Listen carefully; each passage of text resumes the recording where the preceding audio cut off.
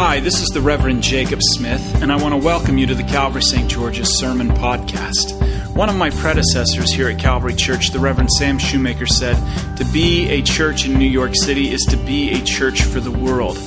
And indeed, if you have been blessed by the gospel and listening to this sermon podcast, we ask that you might consider making a one-time gift to the parish, or consider becoming a pledging member. You can do so by going to calvarystgeorges.org/giving, and you can make your gift there.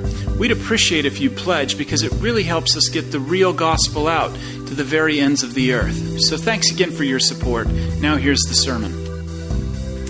And a real warm welcome to you to Calvary Church on this first Sunday of Advent. This first Sunday of the new liturgical year. Actually, so everything is a cappella, if you will, on a profound level to remind us of that great scripture, let everything that have breath praise the Lord. And we do that. And it's also, I learned this is next to Easter, the number one attended Sunday service in Sweden. And so anyway, just in case you're ever in jeopardy and they ask you that question. But as a liturgical nerd, though, it's one of my great joys during this season when greeted with someone saying Happy Holidays or even Merry Christmas to respond with, and a Happy Advent to you. And so that was supposed to be really funny. But anyway, the word Advent, though, comes from the Latin word adventus. And it means coming or appearing, and it's a really, really big deal. And the church has used this season traditionally to reflect on a number of things, but I'm going to highlight three for you today. The first thing that we reflect on is the remembrance of Jesus' first coming into the world, which was foretold by the prophets long before Jesus' incarnation. The second thing we reflect on is the fact that because he came once, as the prophets foretold, meek and mild, he will come again in great power and might to judge the living and the dead. And then the third thing we reflect upon, and one of the powerful things, is the concept of time. And the fact that as Christians, we live in these last days between our Lord's first appearing and his second coming. And so what do we do in the midst of time? Where are we at in the midst of time as we wait for his return?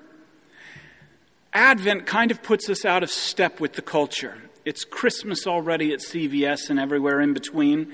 But and also during this time of year, the culture ramps up.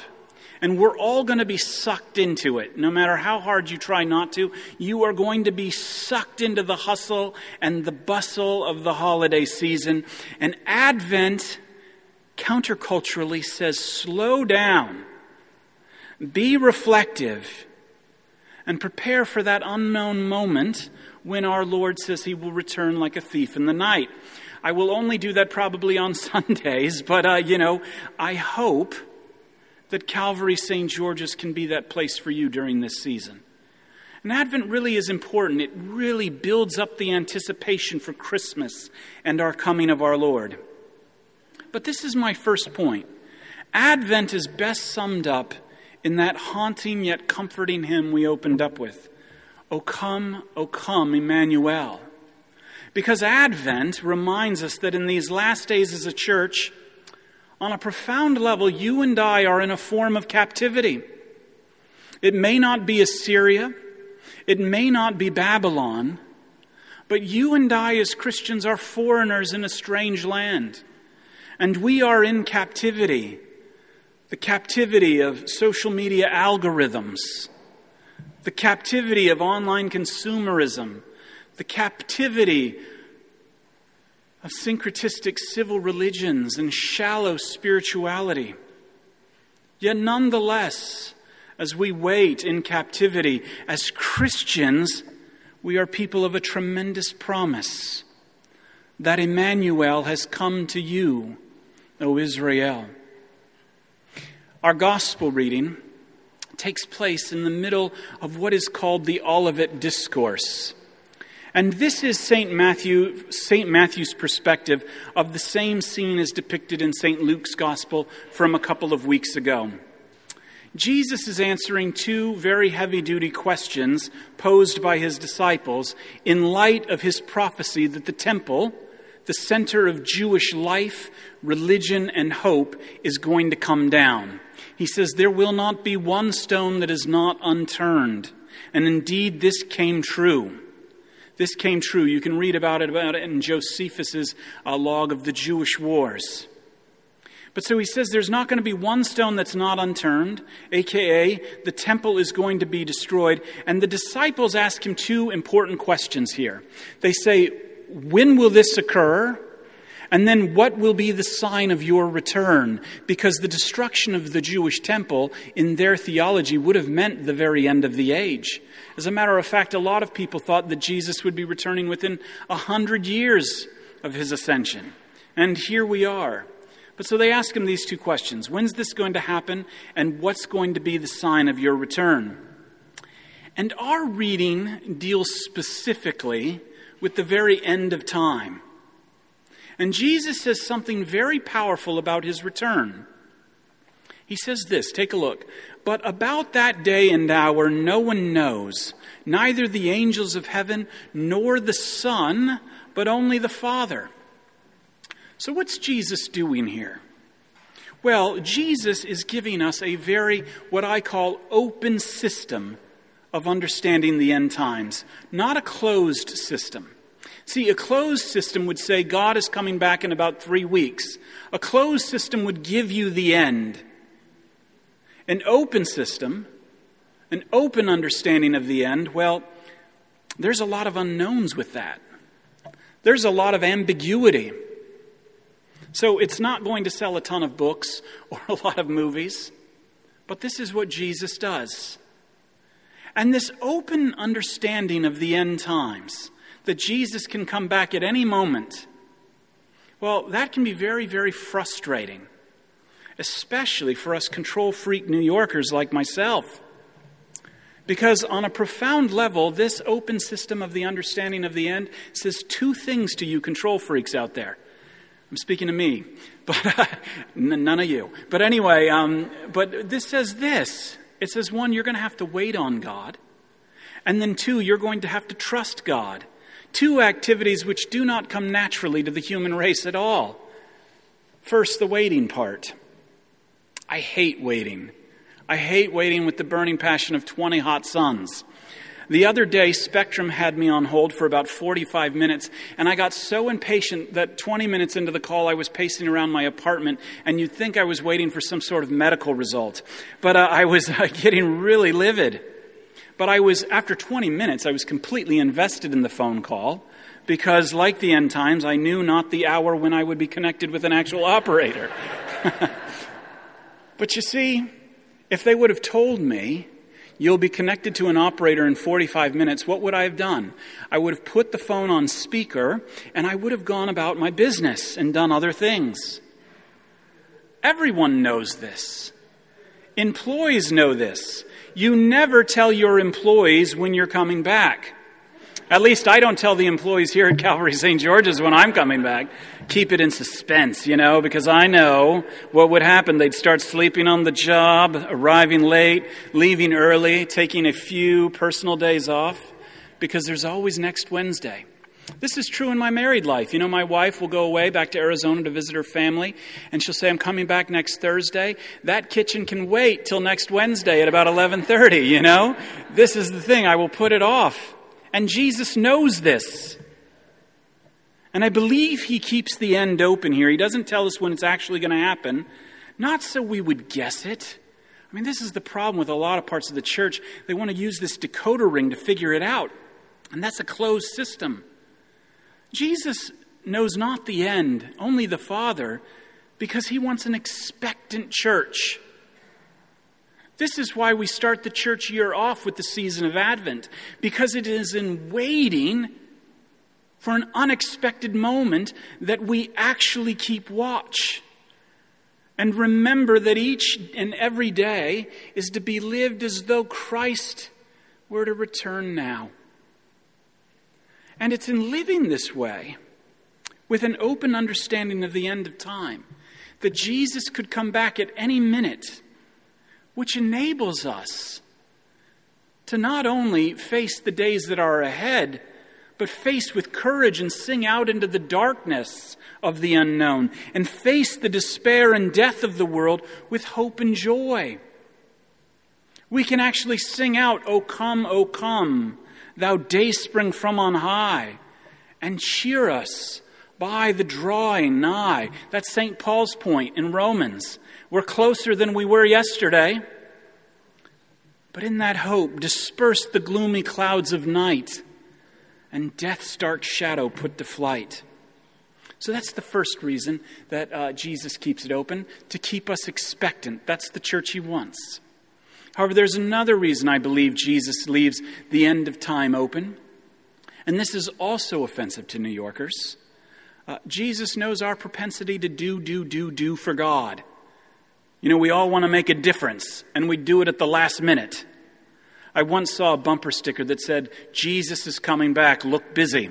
And this is exactly what we'd all do if we knew when Jesus was coming back. We'd look busy. We'd look busy instead of trusting in what he's already done for us. We would stack up a few good extra works, just in case James was right. No, I'm just kidding, from last week's video announcement. But anyway, this is why you got to come every Sunday. But anyway, I know if I knew Jesus was coming back, I'd want to do like an amazing service for him to welcome him back, you know. I'd call Sarah and I'd be like, we need some extra acolytes. But that's exactly what would happen. Our soup kitchens would be all ready. Our prayer journals would be totally filled out. You know, we'd roll out our latest cause. This is one of the problems with modern day liberal theology, is that it wants to build the kingdom of God and maybe invite Jesus to join us at the end. But we'd lay out all of our causes. You know, we'd take control. I'd have new vestments, and I'd be ready to greet Jesus in style. But we'd all be busy doing religion. And this is my second point. Jesus keeps the end of time open, not because he wants to keep us in the dark, or because he wants us to get the latest decoder ring and try and figure out when that moment is. Jesus keeps the end of the time open. No one knows but the Father, because Jesus and the Father know us better than ourselves. And Jesus and the Father knows if we knew the hour, we'd be doing everything from procrastination on one side to attempting our best religious works trying to save the world on the other side, instead of the one thing that is required, and that is to live by grace through faith, trusting in Jesus, and that he, by his work alone, has, is, and will make all things right. I recently read Viktor Frankl's amazing work, Man's Search for Meaning. And it's a powerful Advent book. I mean, it's not intended to be an Advent book, but it's a powerful Advent book. And Frankl, if you don't know, was a psychoanalyst. And he would belong to what's called the Third Venetian School. And through his experience as a Jew in Auschwitz, he developed this form of psychoanalysis called logos therapy. And the opening section of Man's Search for Meaning, Frankl describes his time in Auschwitz, and as we all know it, a hopeless, awful, horrible, dehumanizing experience. However, in the midst of this experience, Frankl learned something profound about human nature. And Frankl noticed in his book and in his studies that there was a difference among those who survived and those who didn't. And he also noticed that there was a difference among those who survived and those who survived and compromised their humanity by becoming Nazi capos. These were the Jews that wore the yellow stars. And Frankl describes them not because they're the enemies, but because it's just their nature. They were far more atrocious than a lot of the guards in Auschwitz. But he says that the difference was a sense that in the midst of it all, there was actually meaning. This was the difference between those who survived and those who compromised their humanity and those who died, is that there was an understanding of meaning. His revelation came about when he overheard men speaking about when they finally got out of the camp, then their life would have meaning. And he said no to all of that. He said, what is the meaning right now? And Frankl observed in everything, from the flea-ridden mattresses to the cold manual labor, he began to understand and see meaning in all of it. And he writes, what was really needed was a fundamental change in our attitude toward life. We had to learn ourselves, and furthermore, we had to teach the despairing men that it did not really matter what we expected from life, but rather what life expected from us. This is my third point. Watching, waiting. These are all very passive acts. Yet this is only what's expected of us during this season of Advent. However, and indeed our Christian life, we watch and we wait. However, we watch and we wait not for a vague concept. Christianity's had the logotherapy for a long time, but this word is not within you. It's not about mustering the strength from within. This word is outside of you. And this word we watch and wait for is the Lord Jesus Christ. Emmanuel, who has come to you in crib and cross. Emmanuel, who now comes to you by water, word, and bread and wine. And Emmanuel, who will come to you in great glory and make all things right. This is the word outside of you. This is what Advent is all about. Emmanuel, our Lord, who in his death and resurrection and ascension gives us meaning in these last days right now. And what does this mean about you right now? It means that you are a beloved child of God, right where you're at. And so you can leave this place with meaning, because you have been declared by a word outside of you that you are forgiven, that you are loved, and not some abstract bumper sticker, but sealed in the very blood of Jesus, that you are a son and daughter of the Most High God. So what do you do when you leave this place? You be a husband, you be a wife, you be a banker, you be a lawyer, you be a grandmother. You be whatever your vocation is. You be a pledging member of Calvary St. George's. But in light of your justification, you are justified. Just do what is given you to do until he returns and calls you home. And your light indeed will shine before all people, and they will see your good works and glorify your Father in heaven. For whatever you are doing, whether it be minuscule, whether you think it's profound, it has meaning. It has meaning because, and never forget this, you are baptized, and you are clothed with Christ and covered with his perfection. It has meaning because in a moment you're going to come up and you're going to be nourished with his very body and blood, which strengthens you with his promises until he returns. And these signs of the new covenant, which are tangible, these signs convey to you that you, despite what you're feeling, you believe in Jesus and you've been forgiven by Jesus. And your life has meaning until the end because you have his promise, which is, as said by St. Paul, he will sustain you to the end, blameless in the day of our Lord Jesus Christ. That's the promise to you. That's the promise of Advent. Until he returns, in Jesus' name, amen. Thank you for listening to our sermon podcast, produced and recorded at the parish of Calvary St. George's in the city of New York. If you feel led to support the continuing ministry of the parish, you you can make an online donation at calvarystgeorges.org/giving. Thank you.